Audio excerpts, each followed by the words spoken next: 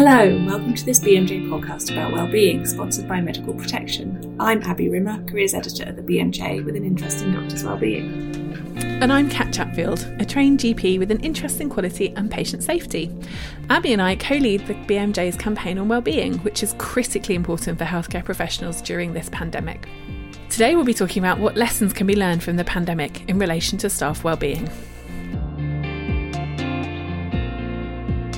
Well, we are delighted to have on the podcast today someone who is speaking about this at the International Conference on Physician Health. Please, could you introduce yourself? So I'm Subodh Dave. I'm a consultant psychiatrist, and I have an interest in person-centered care and humanizing medicine.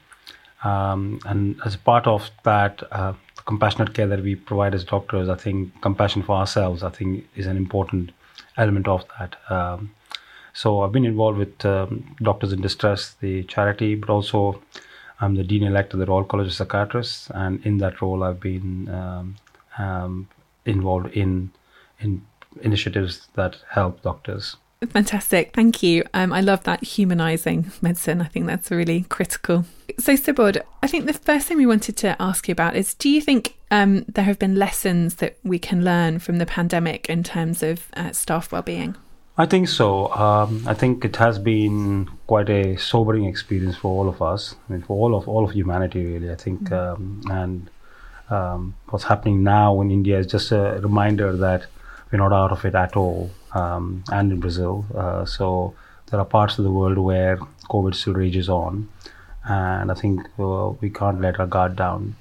I think for many of us working in the healthcare profession, it's been a strange time. I think in some ways we were spared the complete isolation that many of our fellow people have had to endure. So I could go to work and then, interact with colleagues and patients, which was, I think, I feel really grateful for that. But equally, losing colleagues to COVID was, quite devastating, really. I think, and most people I know have suffered personal losses through this. So working through your grief and continue to work has been a challenging experience for many. But I think there's silver linings to every cloud, and to each cloud. I think the silver lining in this, I think, has been, for me, I think a real wake-up call for us as a profession that looking after ourselves is quite important. For the first time, I've been a psychiatrist for a long time, and it's always been a challenge trying to get your message across to your wider fraternity. So I think I work in an acute hospital. I'm a liaison psychiatrist, and part of your role is always trying to get the importance of mental health across to your acute care colleagues. And last year, I think I had many acute colleagues approach me, asking me to organize something for them, saying that, look, we're all feeling very, very stressed. This is really getting us down. So I feel that there's been a real awareness that we need to look after our well-being. But also, I think, an awareness that something can be done about it. I think a lot of the times what stops us from taking that first step is the feeling that, well, I'm in a situation that nothing can be done. And I think COVID is a real example of that. The feeling that it's all so overwhelming, so all-enveloping that there's nothing that we can do about it. I think that it's easy to feel powerless and helpless. And I think so, I guess for me, the main lesson, I think, from the times of COVID is that there's hope, I think, and if we work together, there are ways of we are amazing, in some ways, that look at the way the world has changed, and yet we've adapted to it, and that we need to feel good about it.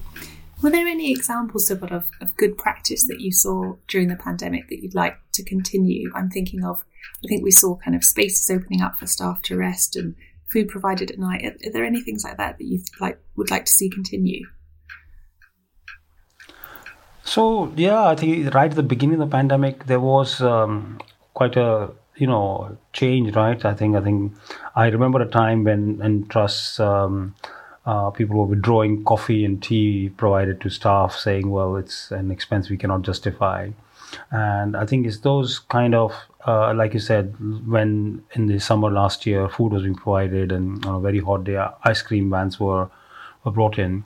It's a small gesture, but I think the goodwill that it generates and the good feeling that it generates is disproportionately high, I would say. I mean, I could certainly see that in my own colleagues. They were all so happy that that somebody was thinking about it.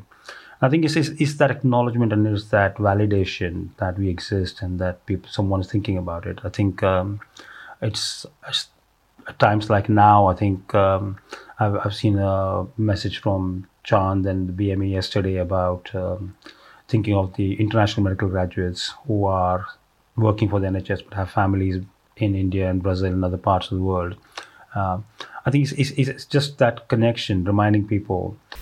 I just wanted to go back to the point you made at the beginning, Subodh, about how there are staff they've not only lost patients, but they might have also lost friends and family members. And obviously, it's really nice to have spaces and food, but I wonder whether there's enough psychological support being provided for staff, given what they've been through. So I think it's variable. I think there are some. I think broadly there is support available. I think that's my first message to people is to say that there is support available. I think what I found as I've gone across and spoken to various groups of people is that not everyone is aware of what support is available out there. So, for example, my college, the Royal College of Psychiatrists, runs a support service for psychiatrists, and it's free and confidential. I think we are aware of the counseling services that BMA provides, and many people are not aware that even if you're not a member of the BMA, you can access it. Most employers provide a service. There are local areas, and I think again obviously people who are in my line of work in psychiatry or mental health care are aware that there is primary care-based counseling service available that we all can refer ourselves to, either on the phone or on the web privately without even going to your GP. But not everyone is aware of that. So I think if people Google integrated access to psychological therapies, IAPT, and the local area, you should get a list of services available locally. And there's obviously NHS practitioners, I think, which is quite a well-established service in England and Wales.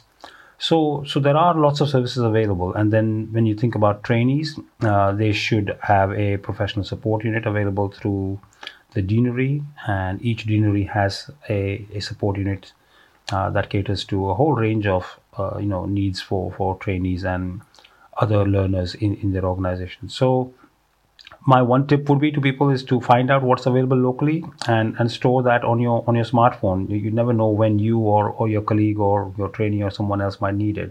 So have that list handy. Thanks very much. And we'll come back to that after this from our sponsor. At Medical Protection, we know how challenging recent times have been for all medical practitioners. And as they work tirelessly to look after others, we wanted to help our members focus on their own physical, mental and emotional well-being. So we've partnered with ICAS International to provide a confidential one-to-one counselling service, offering support for issues such as stress, burnout, anxiety and conflict. Members can also access a wellness app to help monitor, measure and promote balanced, healthy living, as well as a host of handy podcasts and webinars. Our Wellbeing programme is just one of many reasons for doctors to choose Medical Protection. To find out more about membership, which also includes comprehensive protection, advice and risk prevention support, visit medicalprotection.org. Our perception is, and you may have a view on this, is that often it's maybe difficult for staff, particularly doctors as a staff group, to ask for help or to admit that they need help and support. So as well as being aware of the resources, I mean, how do you know that now is the time to reach out to one of these services and that your needs are going beyond the usual day-to-day stresses of practicing as a clinician? That's such a good question. I think because I think we know that doctors particularly, but also more broadly healthcare workers, are less likely to seek help even when they are clearly in need of that. I think there have been lots of studies that have shown that the prevalence of proper diagnosable mental health disorders. So we're talking of depression or anxiety or more severe mental illnesses like psychosis or bipolar disorder, etc. Can help seeking in those situations can be delayed for a long time, sometimes years. And yet we know that prognosis when doctors do seek help is very good. So I think the first thing is to think about what are the reasons why people don't seek help. The reasons that I've come across, and again that have been reported in the literature, are the fear of being reported to the GMC. People still have this fear that being ill is somehow equated with being incompetent, and that's obviously not true. Maybe there are certain illnesses where you might not be able to work as a result of your illness, but that's not always the case. And I also want to say that GMC has been putting in lots of measures to make sure that they are supportive rather than punitive. But I think old impressions die hard, and I think sometimes people have this view that GMC is associated with everything punitive. And I think I just want to kind of remind people that that's not the case. I think you'll be pleasantly surprised at the level of support that GMC and other organizations do offer. So, but again, stigma about not wanting to have a mental illness, not wanting to feel that you are in some way not good enough. I think those attitudes also prevail, and so I think on a spectrum of what is stress or maybe going up to burnout to what is a treatable, often a treatable illness like depression or anxiety. And I appreciate that not everyone will be able to kind of we don't expect everyone to be psychiatrists and make that judgment, but my suggestion would be that at least talking to someone about it would be helpful. So it helps you to try and find out what is the impact of all of that. I think clearly if you are at the milder end of the spectrum, then maybe we need to make some changes to your work style, work-life balance, that kind of thing. But if we are veering into the illness zone, then I think the earlier you seek treatment, the better it is. Some simple pointers in terms of, like you asked, when should you start worrying? I think if you are spending a lot of sleepless nights, insomnia is an early marker usually of illness. And so if you're actually finding it difficult to sleep repeatedly, that's one sign to look out for. If the sadness or depression or anxiety is to a level where it's actually affecting your performance at work, that's a red flag. I think you should start worrying about that. I think if you're being very tearful or you're finding yourself getting very emotional, and then you find that you are getting more sensitive to emotional cues and triggers, that might be an orange or a yellow flag, kind of worth checking out, see what's happening. Maybe have a chat with the GP if possible.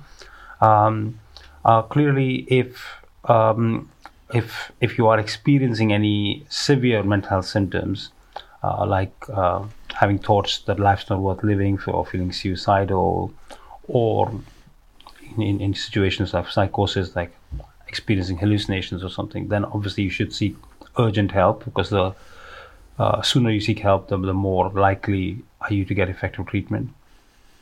And the final thing, one thing to watch out for is alcohol and substance misuse. I think we know that medics can be particularly susceptible to substance misuse. The good news is that treatment rates are phenomenally good for doctors. I think when they seek help, it's surprising. I mean, so again, seeking help early would be helpful. So watch out for what you're drinking, or if you think that level's creeping up. And I think certainly in the pandemic we did see that for some, that was a way of coping, and then it can creep up easily without. So keep an eye out. So what I could be completely wrong on this, but I've always got the impression that as a specialty, psychiatry is quite good at looking after the mental health of its own. And I wonder whether there are any lessons that other specialties can learn from psychiatry in that respect.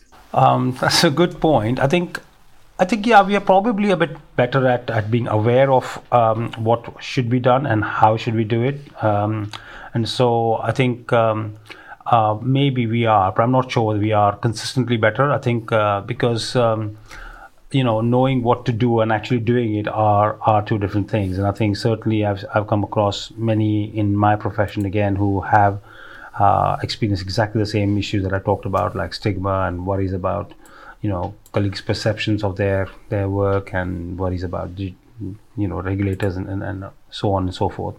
I think where I think the Royal College of Psychiatrists has been helpful is in setting up a confidential support service, and that is quite good.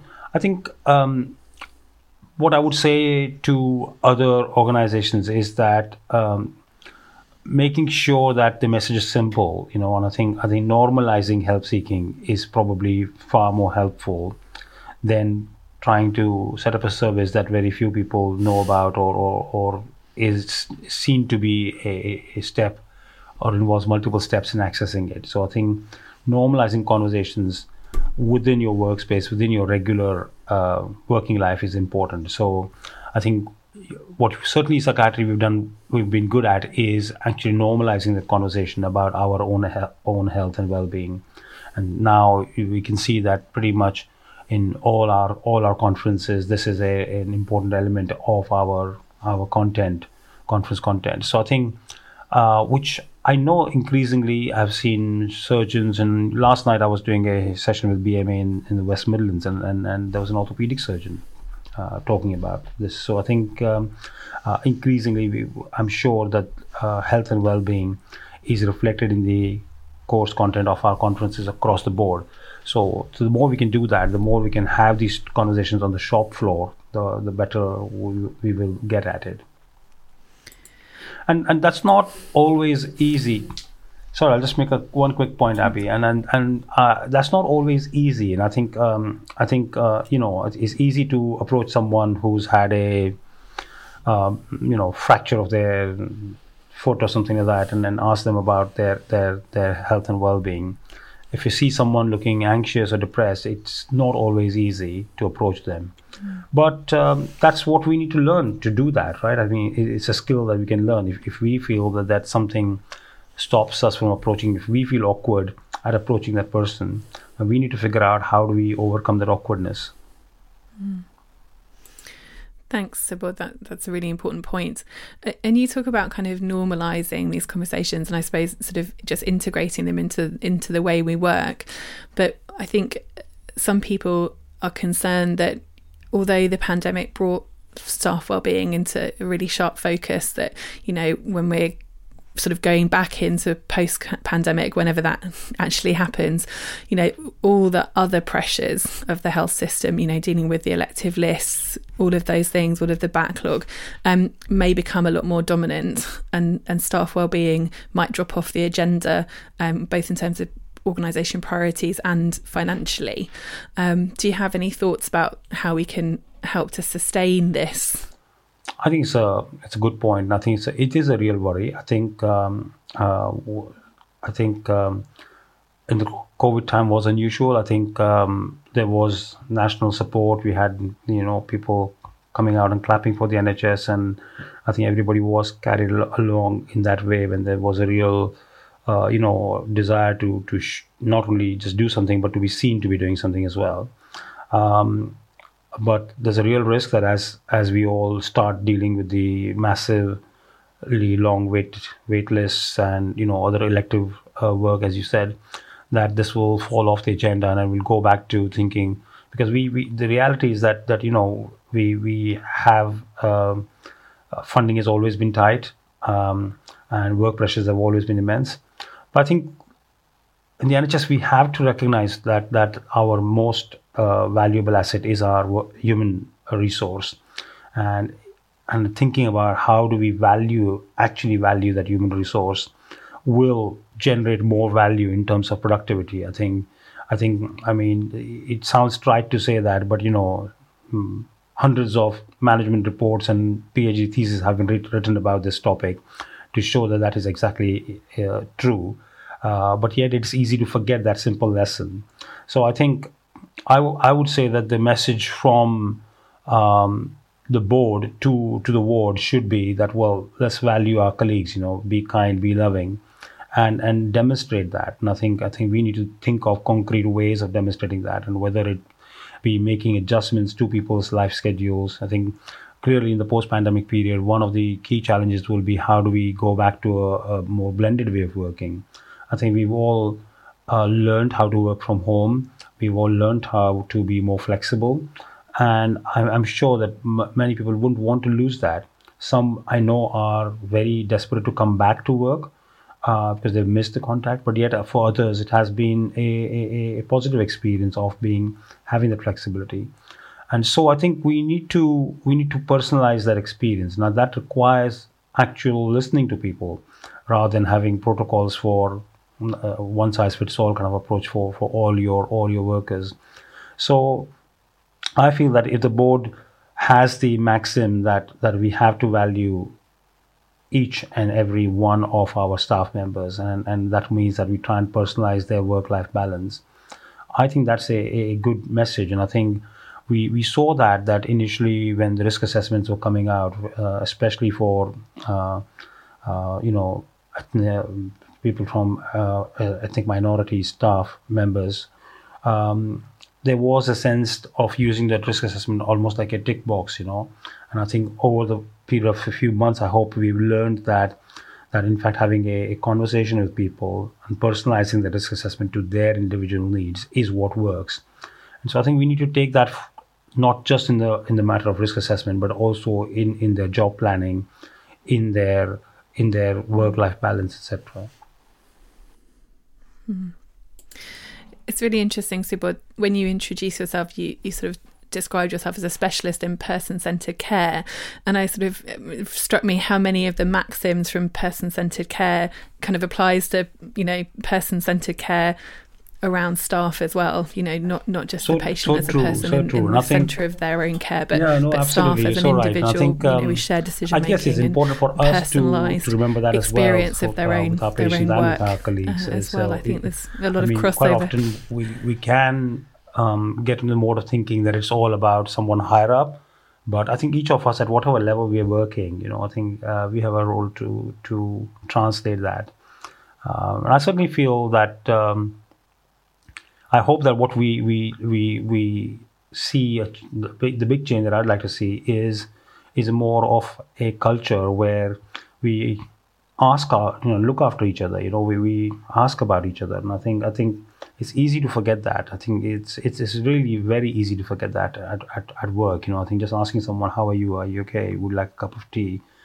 Do you want to have a chat?" Or actually even finding 10 minutes to sit down and have a cup of coffee. And I think we need to normalize that culture, to say that it's okay actually to do that, because that's the environment that allows the fostering of those compassionate bonds,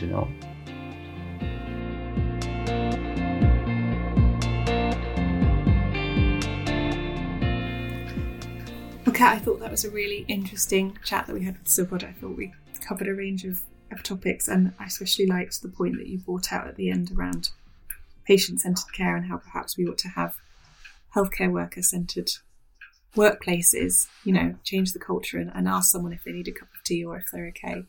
And hopefully that is a change that we'll see as a result of this pandemic. Absolutely. And I think the point that really resonated with me was when Subodh was talking about international medical graduates, and just remembering that everyone's experience, not just of the pandemic, is so different and is so personal, and everybody's needs are so different, whether they've got caring needs at home or, whether they're also an elite athletes and they have training needs. We're all so different, we're all so varied, and to expect everyone to sort of fit into the same box and work in the same way when it might not be the optimum way for them, it just doesn't get the best out of people. And we know that when staff are engaged and working well, they're more productive, things run more efficiently and things are safer. We know that's a huge contribution to patient safety. And I think this is such a cliche, but as Subodh said, it really is a kind of win-win. Investing in staff wellbeing does generates better outcomes for patients, saves the health system money in terms of staff absence. We know that there's a huge issue with workforce retention and recruitment. So, it should be such a priority for the health system going forward. And I just really, really hope that we see that same focus and emphasis that we've seen during COVID on creating healthcare workplaces that are healthy for staff and meet their personal needs. Absolutely, Kat, and I think that's a really nice place to end the podcast. So I'll say thank you very much to our guest, Subodh Dave, for joining us. And check us out on social media. We're at BMJ_latest on Twitter, or you can join the BMJ Wellbeing group on Facebook. We'd really like to hear your ideas for what we should cover in future episodes.